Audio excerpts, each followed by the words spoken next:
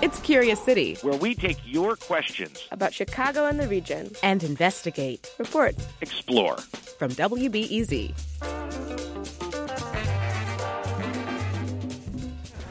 Northwestern football is committed to recognizing the men and women of the armed forces that unselfishly protect our freedom every single day. Hi, I'm Curious City reporter Monica Eng, and you're listening to a tribute to an American soldier.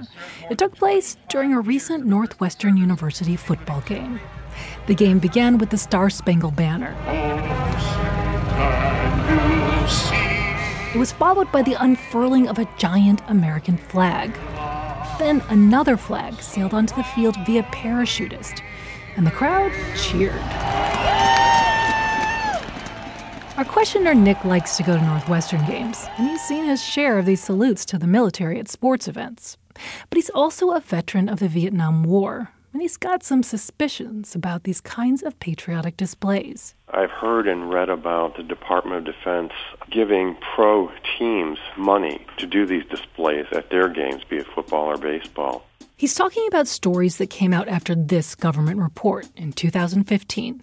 Arizona Senators John McCain and Jeff Flake have issued a scathing report revealing the Department of Defense paid millions of dollars for displays of patriotism before and during sporting events to boost military recruitment. In their report, the senators called out a bunch of teams that took money from both the Department of Defense and the National Guard. This was for staging patriotic tributes, like the ones Nick still sees at Northwestern games. So he's got some questions. I'm just kind of wondering if that's filtered down to sports at the collegiate level. You know, are they getting money from the Department of Defense? And if so, why would they be getting money? And why are we doing this? Just to be clear, the kinds of tributes in question, they're things like salutes to hometown military heroes, flyovers, color guards, and flag unfurlings. Essentially, stuff aimed at recruiting new troops and building up public relations for the military. They look a lot like they're voluntary. But the Senate investigation revealed the DoD and National Guard actually gave the teams millions in taxpayer dollars to stage the tributes. And as a veteran who gets some benefits, Nick says he thinks the military could spend the money more wisely. As long as there are vets struggling to get disability benefits, as long as there are vets needing health care, be it mental or physical, as long as there are vets who are struggling with the transition to civilian life, it just bothers me that money is going toward paid patriotism. I think the money needs to go toward these other issues. As it turns out, Nick is onto something. Some colleges did take money, at least until the Senate report came out. See, after Senators Flake and McCain finished their investigation, they added language to a 2016 defense bill. That language prohibited the DoD and National Guard from paying for more on-field displays. Teams, including college ones, could still present the tributes. They just had to do it for free. So which colleges took those payments before the new rules kicked in? To find out, you have to dig through the Senate report to pages 83 and 84. Okay, here it calls out college teams that just happen to compete with Northwestern in the Big Ten Conference. These include Purdue University, Indiana University, and the University of Wisconsin. The report says that each took money from the National Guard to stage patriotic ceremonies at games. For the record, the Wisconsin and Indiana National Guard say they don't make these kinds of contracts anymore. And the Illinois Guard says it never has. But what about Northwestern, the school Nick asked about? Their officials say they did, at one time, get money for these things starting in 2014.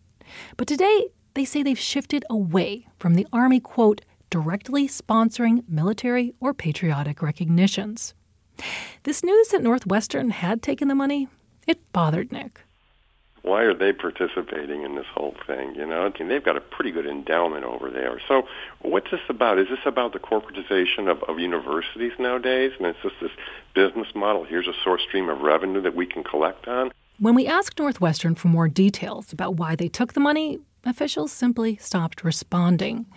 So the practices did happen at some Midwestern universities. But if we can believe the officials, they stopped when the new rules kicked in 2016. Given this, you might expect to see a big drop in military spending at college games between 2016 and 17, because there's so much stuff they're no longer allowed to pay for. So then why do you instead see a jump in spending at these games nationally? I asked National Guard Bureau spokesman Kurt Rauschenberg, and he essentially said, hey, the new rules only restrict the kinds of things the Guard can pay for at games, not the amount they can spend. In other words, college games can still feature all the same stuff: banners, booths, and on-field patriotic salutes. Plus, all the same money can change hands. The big change is that the DoD and National Guard can no longer specifically pay for the patriotic salutes.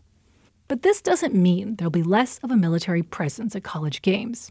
As Rauschenberg of the National Guard says, these are great places for recruiting, largely because they attract a population, 17 years old to 24 years old, individuals who may have been attending sporting events because they have a strong physical fitness background, and that's something that the military looks for in potential recruits. Most of the information for this story came from the cooperative folks at the National Guard, which accounted for most of the spending called out in the 2015 report.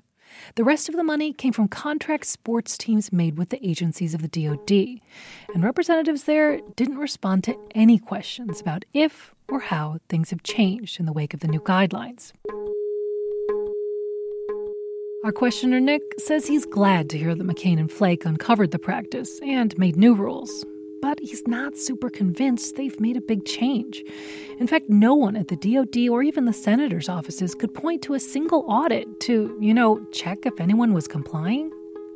So to Nick's question, the Midwestern schools that were taking the money for patriotic displays say they've stopped. But even if that's true, there's still an element to all this military marketing that bugs this veteran. I think part of this is about selling war, and making it sort of like, wow, here Johnny comes marching home, rah, rah, rah, let's do the flyover, let's parade the vet out in front of everybody and clap and applaud. I'm not sure who this really serves. I don't think the vet. This week's reporting came from me, Monica Eng. Curious City is supported by the Conant Family Foundation. Special thanks for audio and reporting help from Northwestern student Jianing He.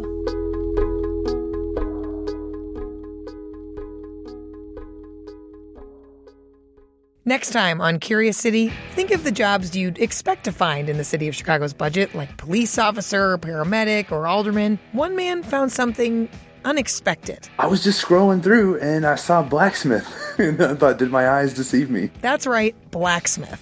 So burly bearded dudes smithing swords in a mountain or something else? We asked one. I think the trade has evolved into what we all do now. That's next time on WBEZ's Curious City.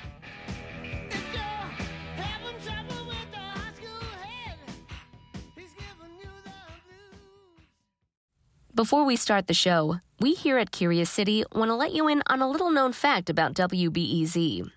89% of all our funding comes from community support, including contributions from curious listeners like you.